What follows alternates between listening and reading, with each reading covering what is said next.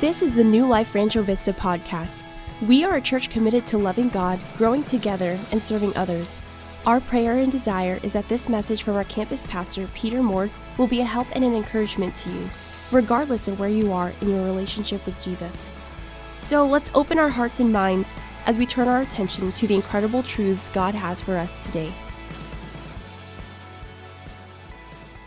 We are in this brand new series called Christmas Miracles, and I've been planning and preparing and praying this entire year for this Christmas season.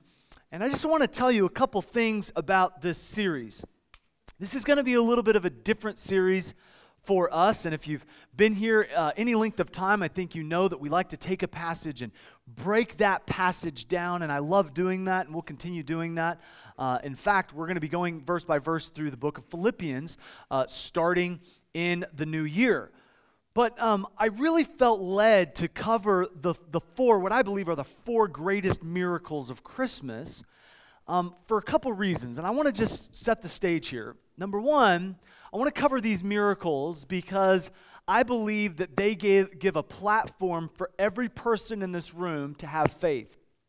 Now, there are two types of people, and I said this in our team rally today. There are people who know they will doubt and prepare their faith to withstand the doubts. And there are a second group of people that I really want to try to remedy today, and those are people who, like some of us, have maybe kind of been deceived into thinking that we won't doubt, that we won't have fears, that we won't have things that will kind of start to kind of shake our faith. And I will tell you that standing before you, I have had doubts about my faith.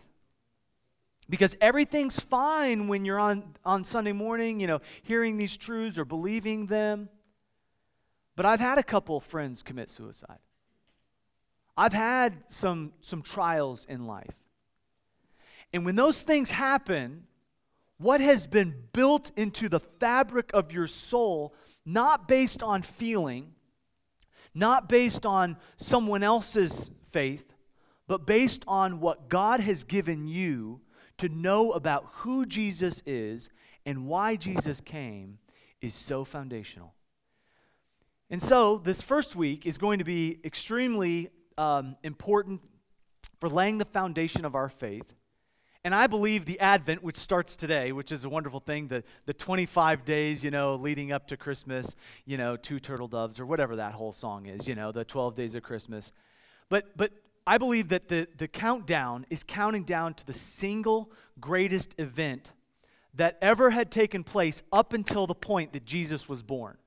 Now, I have some friends in this room, and I don't want to make them feel uncomfortable, but I just want all of them to know that I know they're here, and I'm so thankful that they're here, because not everyone in this room is like buying into all of it, and I'm okay with that. I want you just to hear this out. And I also have some friends who are going to be listening to this who weren't able to come today, and they're sorting through their faith.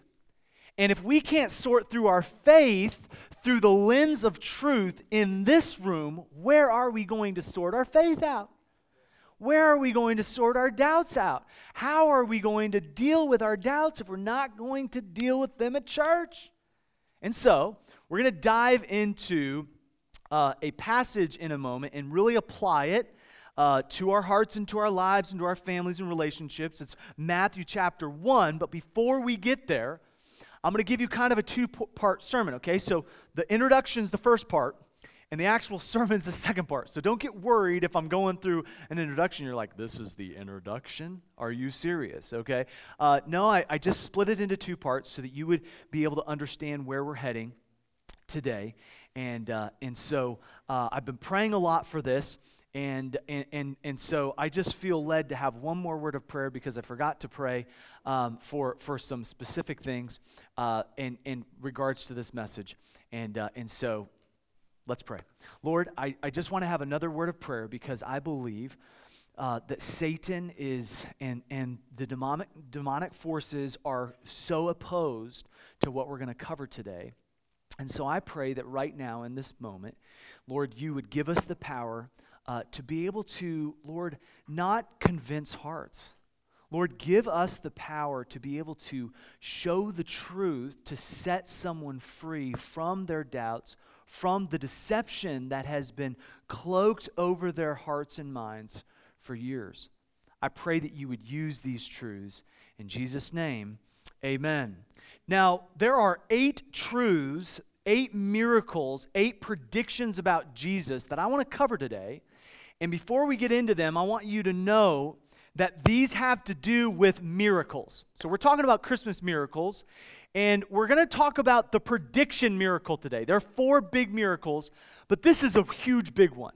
And it is the biggest one. When I was 17 years old, I was having massive amounts of doubt, and I was having some relatives who were putting some pressure on me to not believe some things, and they were saying, I can't believe you just bought into this and that, and they were kind of placing these things in my heart and mind, and I didn't know where to turn and where to look, and so I started looking everywhere. And I started with the oldest religion, and I started working my way backward. And all the resources I knew to grasp onto, I went. I would go to the library, and I would look at all the books I could on all the different theories and try to search it up. And believe it or not, this is dial-up internet time, so the internet search wasn't as readily accessible in Iowa where I lived, and I'm dating myself a little bit, but I'll date myself even more when we get to the end of the message and see if we can try to bend that back to the truth. But let me just say something about that search. It ended with me realizing that everyone believes in miracles. So every person in this room believes in miracles. You say, well, no, I'm one of those people you were talking about a few minutes ago who I don't believe in miracles. I believe in science. And then I kind of would like to just put out there the fact that science believes in miracles.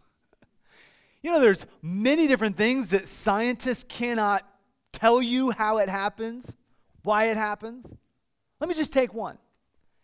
Everyone last night dreamed. Now, you may not remember your dream, but you dreamed. And when you were in REM cycle, unless you work night shift, okay, I get that, okay, we have a few of you in here. But when you were dreaming, did you know that the world of science knows far more about the universe than what was happening inside your mind when you were dreaming? See, they can explore the universe as much as they can, but they can only see the activity from the outside of your mind. There's no technology, no way for them to get inside and to see your dreams. Praise Jesus, by the way. They cannot see our dreams. It'd be really creepy. But I just want to tell you that a miracle as defined as something that you cannot explain that happens, and you know it happens, but you cannot explain how it happens, that's called a miracle. And every single night when you dream, you are working a miracle because it's something that God is doing in you. And we know the benefits. We know it helps our mind. We know it resets our psyche and all of that. But science cannot figure out why and how and all the ins and outs. And that's just one element. Go back to how it all started, and now everyone is starting to go back to, you know what? Oh, no, you know what? A Big Bang really makes a lot of sense, you know? And I always joke with my atheist friends, I believe in the Big Bang. I believe, you know, God said, let there be light, and bang, there was light. So I do believe that it all came, that something came from nothing. I refuse to place all of my hope and dreams and faith into chance. I choose to place my hope and faith and dream into a designer called God. Now, so we're all going to have faith and we're all going to believe in miracles. It's just what type of miracles are you going to believe in? Now, here's where my journey is, just so you know my bias, okay?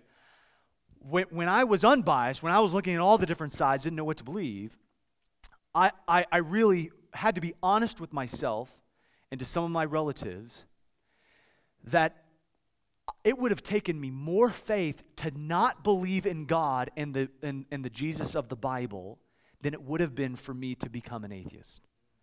So that's the evidence that I found. Now, some of you are on your own journey. You're going to have to find your own evidence, and I'm going to give you some tools to do that. But just right out of the gate, I'm going to give you a lot of information. It's going to be like drinking from a fire hose, but I want you to be able to take this information, and when the devil starts to kind of creep into your ear, or you see a YouTube video, or someone sends you a link that says, we found the smoking gun, the missing link, or well, there's lots of missing links, by the way. But here it is. This disproves it all. Come back to this. Save this. Save this little outline and come back to this and just rehearse this. And I want to go through 8 parts to this prediction miracle. Okay, so 8 parts to this prediction. Now, there are many more. In fact, there are more than 8. There are 330 predictions that came to pass in Jesus. Now, a lot of those are very similar in nature, okay? So if you had to boil it down, it would be about 110. So 110 unique, specific things that people who did not know Jesus or his family, were not connected in any way, did not have anything to gain by making that prediction. Actually, they had a lot to lose, credibility-wise. They made these predictions, and they all came to pass. Every single one of them. There's not one that didn't come to pass. Now, I'm just going to deal with 8, okay? So I'm going to deal with 8, and because we don't have all day, okay? So I'm going to deal with these 8, and then we'll reference them after this a little bit. First of all, Isaiah predicted in Isaiah 9:6 that Jesus' name and mission would be a specific name and a specific mission. So you say, well, Mary and Joseph could have just, been in on the whole thing. They could have known that prediction. They could have named him. And then, okay, well, let's go with that. Do they have control over his mission? Okay, parents of adult children, do you have control over what your adult children do? I think not. Okay, but let's just keep going. We'll get to that verse in a minute. Micah predicted Jesus' birth location. Now, let me tell you, we have some friends in New York. They were going to their birth location last week, and they had their baby right on one of the busiest intersections in New York City, in an ambulance, of course. So you can try to predict the birth location, okay? But it's very difficult. Now let's talk about something that no one had any control over. And that was Micah predicted in the same verse, Micah 5:1-3, we'll see it in a second. Micah predicted the exact political climate. So this was something that was predicted hundreds of years before, and lo and behold, the exact political climate, the exact people who were in charge, who said he was going to be in charge, was in charge. Number 4, Isaiah predicted Jesus would be born of a virgin. Do you know it's interesting that a lot of people claim to be Jesus leading up to Jesus' life? Over the 400 years, there were about 7 or 8 people who claimed to be the Messiah. Not Jesus, but the Messiah. And they were false predictions, of course, and they all kind of fizzled out. But you know, not one of them had a mother who claimed to be a virgin.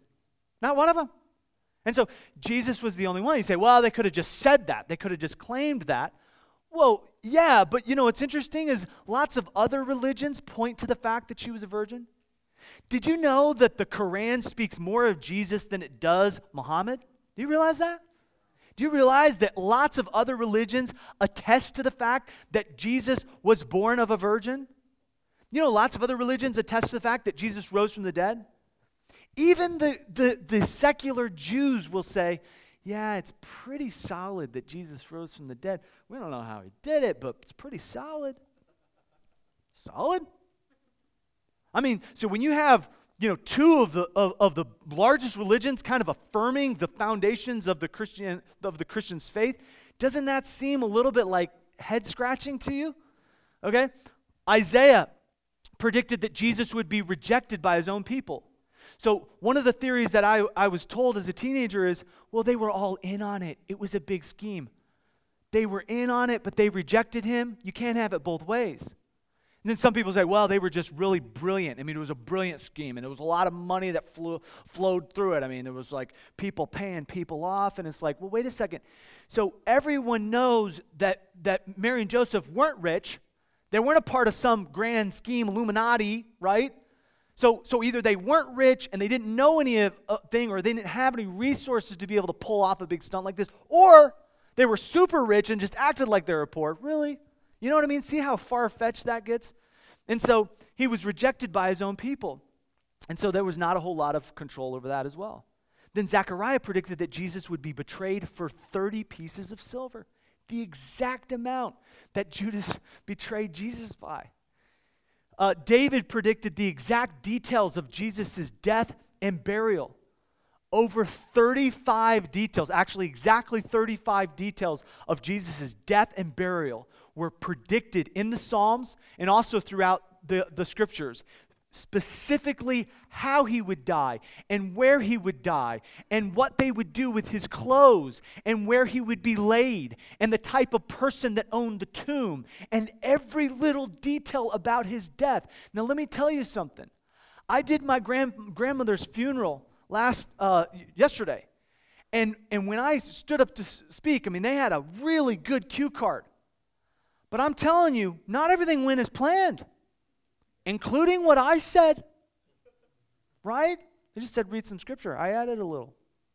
Why? Because I'm a Baptist preacher. I mean, come on. So, here's the point. Everything went as planned according to the scriptures, and a lot of the people who were following this plan didn't even know the scriptures. They had never read it. I mean, these are like pagan Roman guards. These are people who didn't have a knowledge of prophecy. Okay? So then Moses and David predicted Jesus' defeat of Satan and the resurrection. Now I think both of those are important. Because not only was David predicting that Jesus would rise again from the dead on the third day, but Moses, through the inspiration of the Holy Spirit, said in Genesis 3:15 that Jesus would come and he would crush Satan's head. So he would be bit on the heel by Satan, the serpent, but he would then crush Satan's head. Now, how in the world could any mere man crush the ruler of darkness, his head? And so all of these predictions were made, both physically, spiritually, historically. All of these were made, and all of these have not just been confirmed by Scripture, but by historians, by archaeological facts, by everything that you could go to from outside Scripture to attest. These 8, and there aren't just 8, there are over 100 specific, and if you count all of the duplicates and all of the different similar predictions, it's over 330. Let me tell you the odds of that for one person in this room having 8 predictions before you were born come true. Let me tell you the odds of that. Okay? The odds are like if, and by the way, I'm going to use a different illustration than I'll use an illustration that some of you may have heard. But the odds are if I signed a golf ball, which I did, and I teed off, or I flew to some course. There's 12,000 courses in the United States. And I flew to some course. And they had just had a hailstorm across the entire country. And so every golf course looked like this. Okay? Hail everywhere. This actually happened in Colorado once. This is why I thought of it. And if I took this one golf ball, signed it, and I teed it off in an undisclosed location, and I handed you the name of 12,000 golf courses, and I said, my golf ball's there, and I'll give you $1 million. It's on one of these courses. Don't do any research. Just pick one. Go get a golf cart. Go to one fairway and pick up one piece of hail, and hopefully it's the golf ball. If you reach down and grab it, that would be about the odds. Let me show you the number of zeros. So it's quintillion, right? Okay? 17 or 18 zeros. So the odds of just 8 of these coming to pass for one person is 1 to the 17th power. So let me give you, Paul Newman, who was a researcher, teamed up with Peter W. Stoner, who was a scientific genius, and they wrote a book called What Are the Odds? And they studied what are the odds of all these predictions coming to pass for Jesus. And this is what they said. By the way, this is accepted by the scientific community, okay? Just the odds. They're not saying they're believers, okay? They're saying these odds are correct. And here's what they said.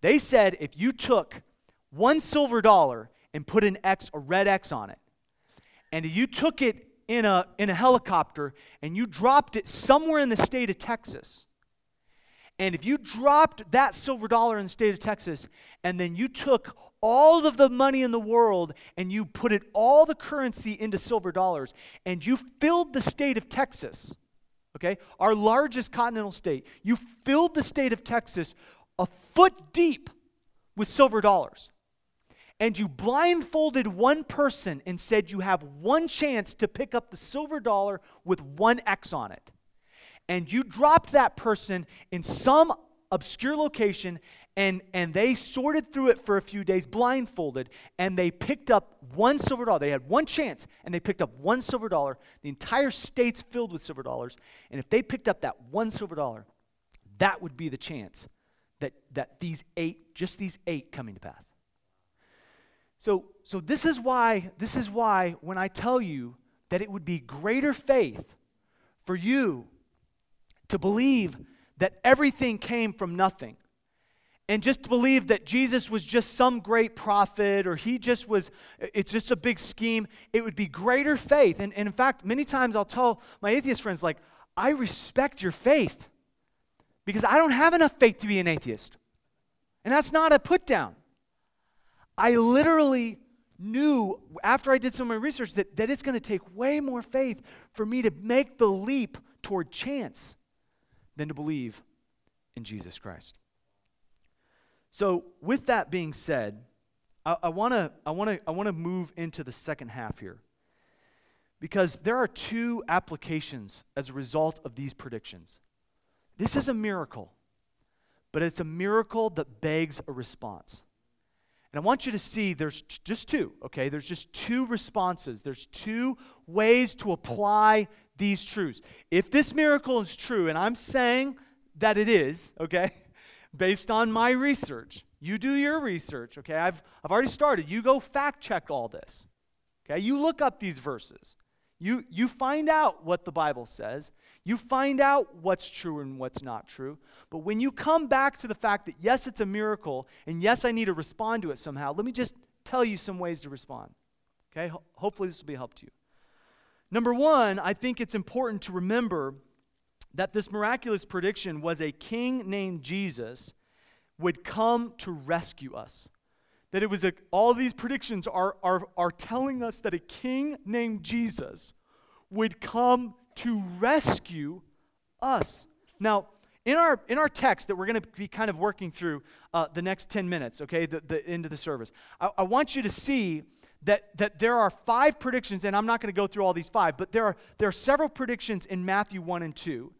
And I want you to read these predictions so you can kind of see what the angel was saying to Joseph, and then I want you to see how we can respond to it, okay? So guys, put up Matthew chapter 1 and verse number 21.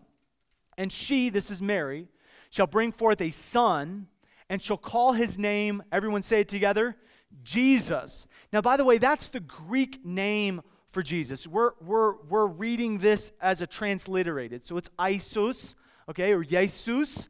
That's the Greek name. The Hebrew name was Yeshua, okay, which means salvation belongs to the Lord. Okay, so he's coming to save his people, for he shall save his people from their sins. So Matthew would have written down, his name shall be Yeshua or Joshua, and he's going to save his people from their sins. We'll get into that in a second. Now, all this was done that it might be fulfilled. Everyone say fulfilled. Everything was done to fulfill the predictions that God had made about his son coming. And so he predicted that a king would come to rescue us from our sin, out of our current situation. And it specifically starts to name where he was and who he would be born to and how it would happen, which we'll get into in a second. One thing I want you to realize, letter A, is that God knows your location and your situation. God knows your address. God knows your name. God knew your name before you were even conceived in your mother's womb. We're going to talk about that next week. the miraculous conception of Jesus in Mary's womb. It was no accident. This was not happenstance. It was providence. And so this is what the Bible says specifically about Jesus' birth in Matthew chapter 2. If we continue reading kind of the next chapter, we'll come back to this. It says, now when Jesus was born in Bethlehem, they knew the location. This was prophesied 500 years before of Judea in the days of Herod the king. That was prophesied as well by Daniel. Behold, there came wise men from the east to Jerusalem. They had read the predictions. So God knew what they needed. Now in 2 weeks, we're going to talk about the miraculous protection of Jesus. And when the wise men came and brought gifts, did you know that's how Mary and Joseph paid for their trip down to Egypt? They didn't have money to go on an excursion down to Egypt. God brought people from Asia, modern day Asia. He brought them all the way from Asia, these oriental magi, to give gifts to them so that they could then make the travel down to Egypt to spare the life of the coming Messiah. God loved you so much, He did everything He could to bring Jesus to you in a miraculous way so that not only you would believe, but you would know He's watching you. He knows your name. He knows your situation. He knows your location. And so Jesus is wanting to be that person who's intimately tied to your life, and He knows what's going on. In fact, Micah, when I said this was the political climate of the day, it says, now gather in thy troops, O daughter of troops. He hath laid siege against us, and that they shall smite the judge of Israel with a rod upon the cheek. But thou, Bethlehem Ephratah. By the way, there was a lot of smiting going on. There was a lot of battles going on in Israel's day, and it was ramping up for 400 years up until the point that Jesus was born. And He was born in Bethlehem Ephratah. Though thou be little among Judah, out of thee shall come forth unto me a ruler in Israel, whose going forth have been from old, from everlasting. So Jesus was predicted to come. So here's the key thought that I want you to get, and it is this: that God can use what we call terrible to do what we think is impossible. Now let me give you a story, because sometimes we say that, and it's like, I know God can do the impossible, but I'm not really buying into the whole miraculous thing. Let me give you something. In 1931 on Christmas Eve, there was a couple who was in their old pickup truck. It was kind of an old beater, okay? And they were in Florence, Arizona. They were in Florence, Arizona, and they were just going out for a stroll out in the desert, kind of cutting through some desert roads to get to a friend's house. 1931. And right before they got to the house, about 5 minutes out, their truck broke down. And right when their truck broke down, the man, got his lantern, started trying to fix it. And as he's trying to fix it, the wife just felt like, you know what? While you're fixing it, I'm just going to get some fresh air out in the night sky, in the desert. She just felt led. So she walked about a football field length, okay, away from the truck. And when she walked around the corner, she heard something in the distance. And she kind of followed the noise, like, what was that? It didn't sound like an animal. It didn't sound anything, suspicious or anything that scared her. But as it was night, and the only light she had was moonlight, she walked around the corner and she found a hat box. And in that hat box was a brand new infant that they named Sharon. If they would not have broken down in that exact place at that exact time, and if she did not just happen to go for a walk around the ridge, just happened to, she would not have found that child. Now, let me tell you something. Put yourself in that hat box. God knows what ridge you're by. God knows the situation you're in when no one else does. God's watching. God cares. Don't let Satan tell you that what's happening is so terrible that nothing good can come from it. Let me tell you, God knows how to do the impossible with what we call terrible. And so when we're talking about miracles, God can do that. If God could do it in 1931, God can do it today. And so we need to understand that God is a miracle-working God. By the way, that was straight from a police report. That wasn't like someone making that stuff up. That they brought it to the Florence, Arizona police station. That was documented. That was not something that just happened. Sharon's story was documented. And so a lot of times it's easier for us to be skeptical than it is for us to be surrendered. And so John tells us that he was coming out of Bethlehem into Nazareth, and that Nazareth was not a great place to live, but God still knew that he was going to raise him out of Nazareth. We'll talk about that in a minute, but not only does God know your location and your situation, but God desires to govern our lives through grace.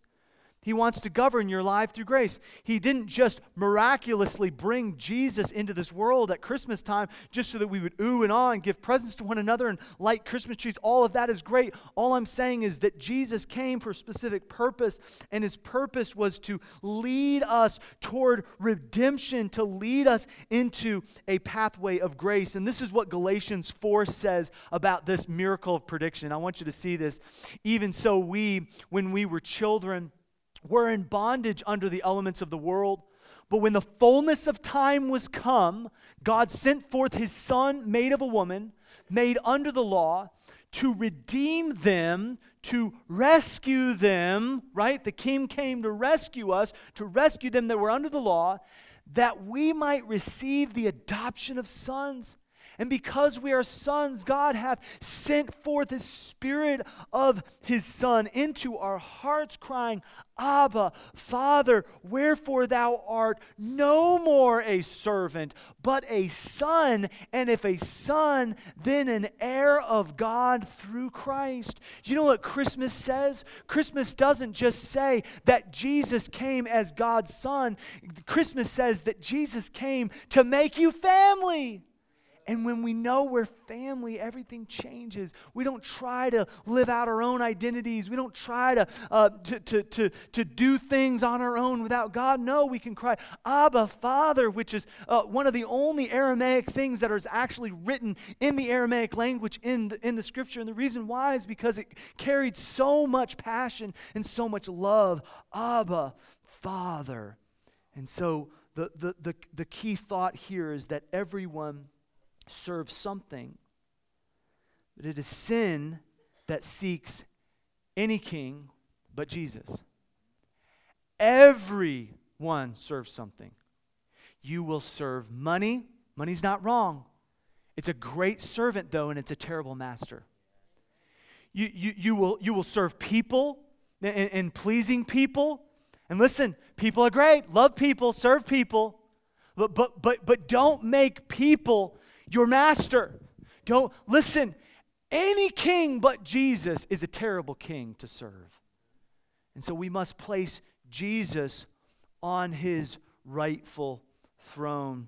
In fact, Isaiah 9:6 verse 7 says, or 6 and 7 says, "For unto us a child is born, unto us a son is given, and the government shall be upon his shoulders." He's going to be responsible for the government one day. He's not responsible now. I want you to know that he's going to rule and reign, but his name should be called Wonderful Counselor, Mighty God, Everlasting Father, the Prince of Peace, and his increase of his government and his peace shall be to no end, and upon the throne of David, and upon his kingdom, to order and establish it with judgment, with justice from henceforth forever. And the zeal of the Lord of hosts will perform it. Let me tell you something, that God will one day rule and totally reign and rule over this earth. But let me just tell you right now, we have the choice to make him ruler of our lives, to put him in his rightful place. So number one, he came to rescue us. Number two, a Nazarene named Emmanuel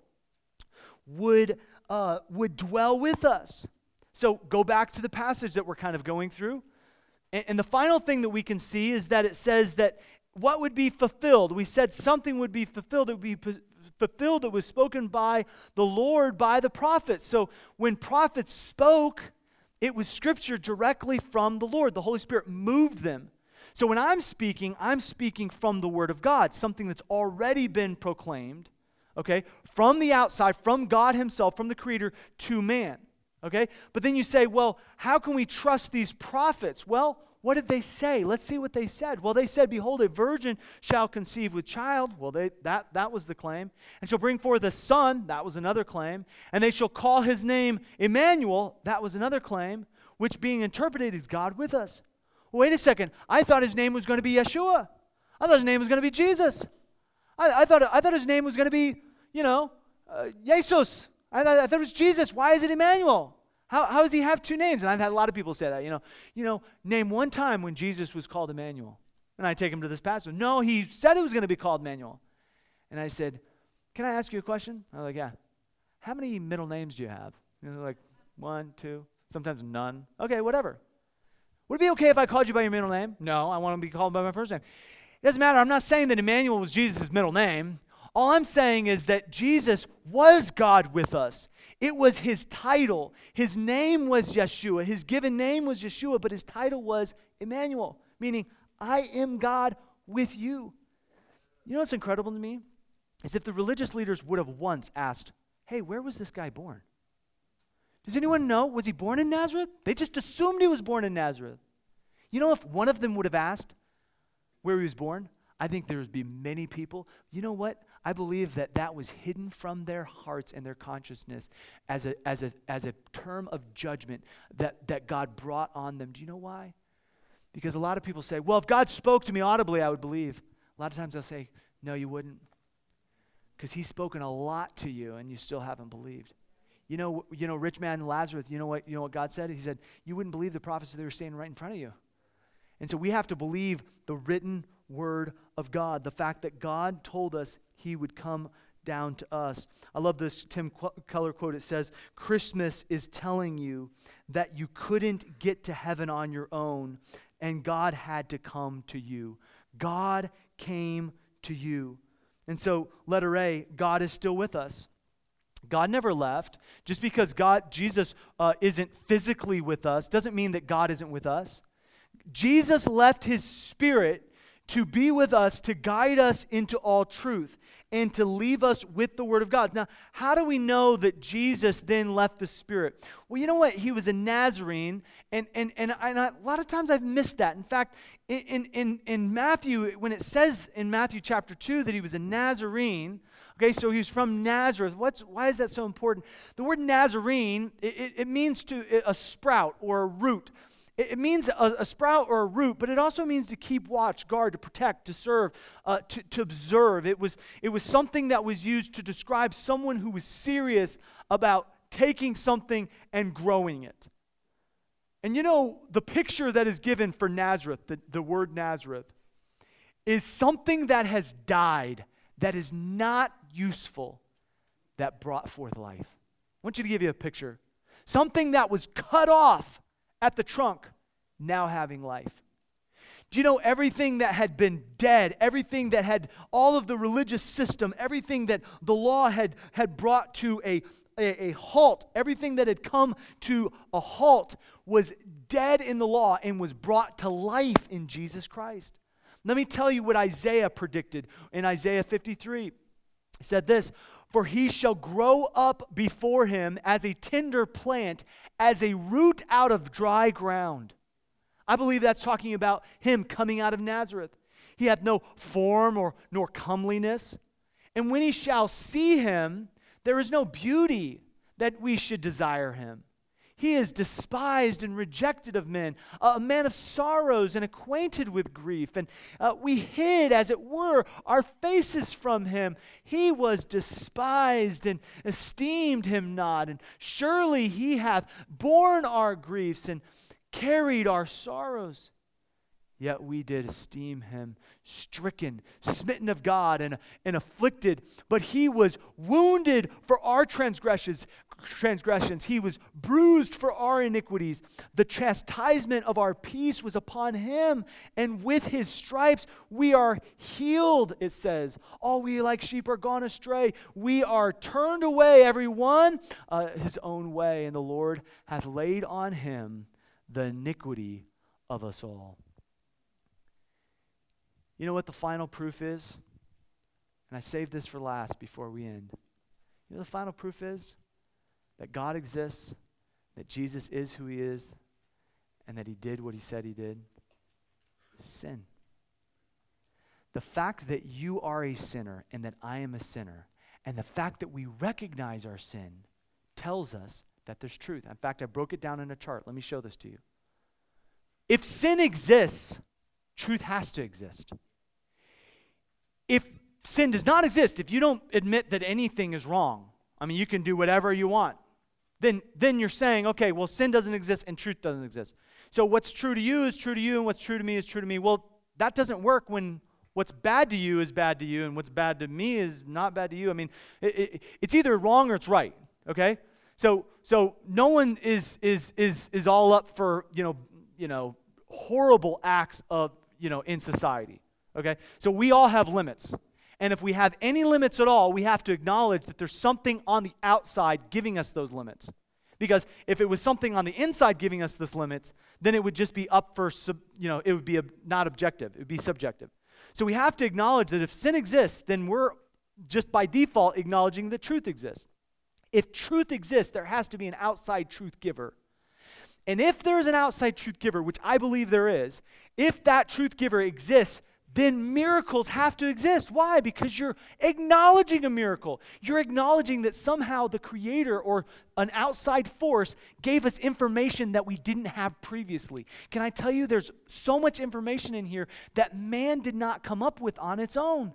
Not just information about spiritual stuff and relationships. I mean, I'm talking about information about how the body works and how the world works, and even the shape of the world was predicted by the Bible and told us by the Bible years before it was believed. And there's still people, probably in this room, who believes the world's flat. So, and I'm not bagging on you if you believe the world's flat, just look at the globe. But my point is this: I believe that miracles exist. Not just because someone told me, but because I believe that there was an outside truth giver. How else would we get this truth? And why would we need this truth? Because I'm a sinner. Because I need boundaries. And if we don't have boundaries, our whole world goes to hell in a handbasket, right? So we got to have boundaries because we know that we're sinners. Because of our iniquity, because of our transgression that Jesus came to rescue us, to pull us out of, we can now come to the miraculous. And you cannot confront the miraculous without at least considering Jesus. Because there was no one else who ever walked the face of the planet who did more verifiable miracles and whose presence and whose prediction was absolutely miraculous. And when we finish this series, you all are going to be witnesses of the fact that Jesus being the Son of God is a miracle. Jesus coming to this earth at Christmas is not just something, oh, yeah, okay, Christmas, let's just get this over with and drink our eggnog. No, it is a modern day, fabulous, incredible miracle. And so the miracle of prediction ends not just with God being with us, but God being for us. And so as we close today, I want you to understand that God is for us. And here's the takeaway. It is this: that the same God who planned his Son's birth, his life, his death, has a personal plan for you and for me. You know, when I was praying over this and just asking the Lord, how can I illustrate this? I thought about before smartphones, dumb phones, okay? I thought, what did I do? And I remember one of my first youth rallies that I went to go talk about this stuff at. I remember I had to get a MapQuest. I could not believe MapQuest was still online. This is a MapQuest. I printed it out this week. MapQuest. You used to not listen to the directions. You'd have to drive. Talk about cell phones being dangerous. This was dangerous. It's like, Okay, turn left. Oh, I missed it. It's like, and then they give you a real helpful map. You know how helpful this is? Not at all. You know why? Nope. Can't do it. Not happening. Oh, you want to see the turn? Sorry, it's printed. Can't do it. Now listen, I get how I'm kind of, generationally showing my age, but I'll tell you this. I'm thankful for smartphones. You know why? You get live update information. You say, well, that's not that bad. It wasn't that bad. Come on. It was bad. This is how bad it was. I landed on a Friday night at Reagan International Airport in D.C. I was speaking right outside D.C. Got my rental car. Had my MapQuest. Flipped open the page, started driving. Now, if you have ever lived out east or gone out east, the signs are not like our signs out here, okay? The signs are this small. They're this small, and they're like right when the turn is. So it's like, well, there was your turn. Okay, well, now I have to go all the way around the city to come back to my turn, okay? So I got lost in D.C., and it was like 10 or 11 at night on a Friday night, and I'm passing, the Lincoln Memorial and the White House. I'm like literally passing all these monuments, and I'm like, this would be great if I was like actually wanting to see these things, but I just want to get on the freeway. So finally, I see a parking lot. I'm like, finally a parking lot. And I see a guy in a little guard shack. I'm like, I'll go ask that guy. Pulled into the parking lot. I think we have a picture of the parking lot that I actually pulled into. Pulled into the parking lot. And right as I pulled into the parking lot, I saw people coming toward me. I'm like, great, they're going to help me with my directions. Little did I know, I had just pulled into the parking lot of the Pentagon. Pulled right in the parking lot. Not only did they not help me with directions, they showed me where the exit was, okay, with M16s. Leave now, okay? We don't care where you're going or where you came from or where you need to be. Leave. And so eventually I finally found where I was going, but let me just tell you something. When God gave us the prediction of Jesus, he was not just giving us facts for our faith. He was giving us a roadmap for our redemption. And he was giving us a play-by-play of how much he cares about each and every one of us, and how every piece of information and every little detail he cared about. And let me just tell you something. He didn't just leave it in a map quest. No. It was way better than that. He put it in your heart. And he put the Holy Spirit of God inside your heart to say, no. That's not why Jesus came. No, I didn't make you for that. That's not your purpose. That's not your mission. Jesus came to reconnect us with God. And that connection is found not just in who Jesus was, but in why Jesus came. And Jesus came so that you could have a relationship with God. You say, great, I have a relationship with God. That's awesome. Let me tell you why you were put on this planet. And it was not to eat or overeat as I did this week. It was not to live your life in a career. It was to live your life for this purpose. Romans chapter 8 and verse number 29. It says this, for whom he did foreknow, he also did predestinate. He predicted this thing, guys. He predicted this. To be conformed to the image of his Son. His purpose for you before the world began was predicted, and the prediction was that you would be made like Jesus in your actions, in your attitudes, in your relationships, in your family, to be like him, that he might be the firstborn of many brethren. Can I tell you something, church family? I just spent time with over 83 of my relatives, and I want you to know that I have more in common. As much as I love them dearly and I loved being with them, I have so much more in common with this group right here than I do with all 83 of my crazy relatives. I love them dearly. A few of them may actually listen to this, and they know that I love them, and they know it was crazy. But let me just say, the reason I say that is because, do you know what bonds this group together? It is not a location. It is not a social gathering. Certainly not age. Certainly not cultural backgrounds. Certainly not anything else socially. Do you know what bonds us together? The fact that we are the firstborn among many brethren. He said, I want you to be a part of my family. I was rejected by my family, Jesus said. He came into his own received him not. But Jesus said, but I want to receive you. I want to accept you into my beloved, into my family. But as many as received him, to them gave he the power, John said, to become the firstborn sons of God. Do you know why it says firstborn? Yes, Jesus comes first. Yes, Jesus is the preeminent one. But he doesn't want you to feel like a last child or a middle child, me. Doesn't want you to feel like an outcast or one of 83. He wants you to feel exactly how he made you. Predicted, loved, accepted, unbelievably predicted that you would be a part of his family, that you would be loved. And in this Christmas season, let's go turn that love to everyone else and say, no, what I believe is true and who I serve is the King of Kings and Lord of Lords. Thanks again for listening.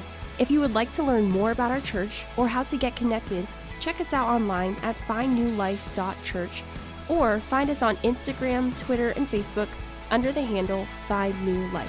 Have an amazing day.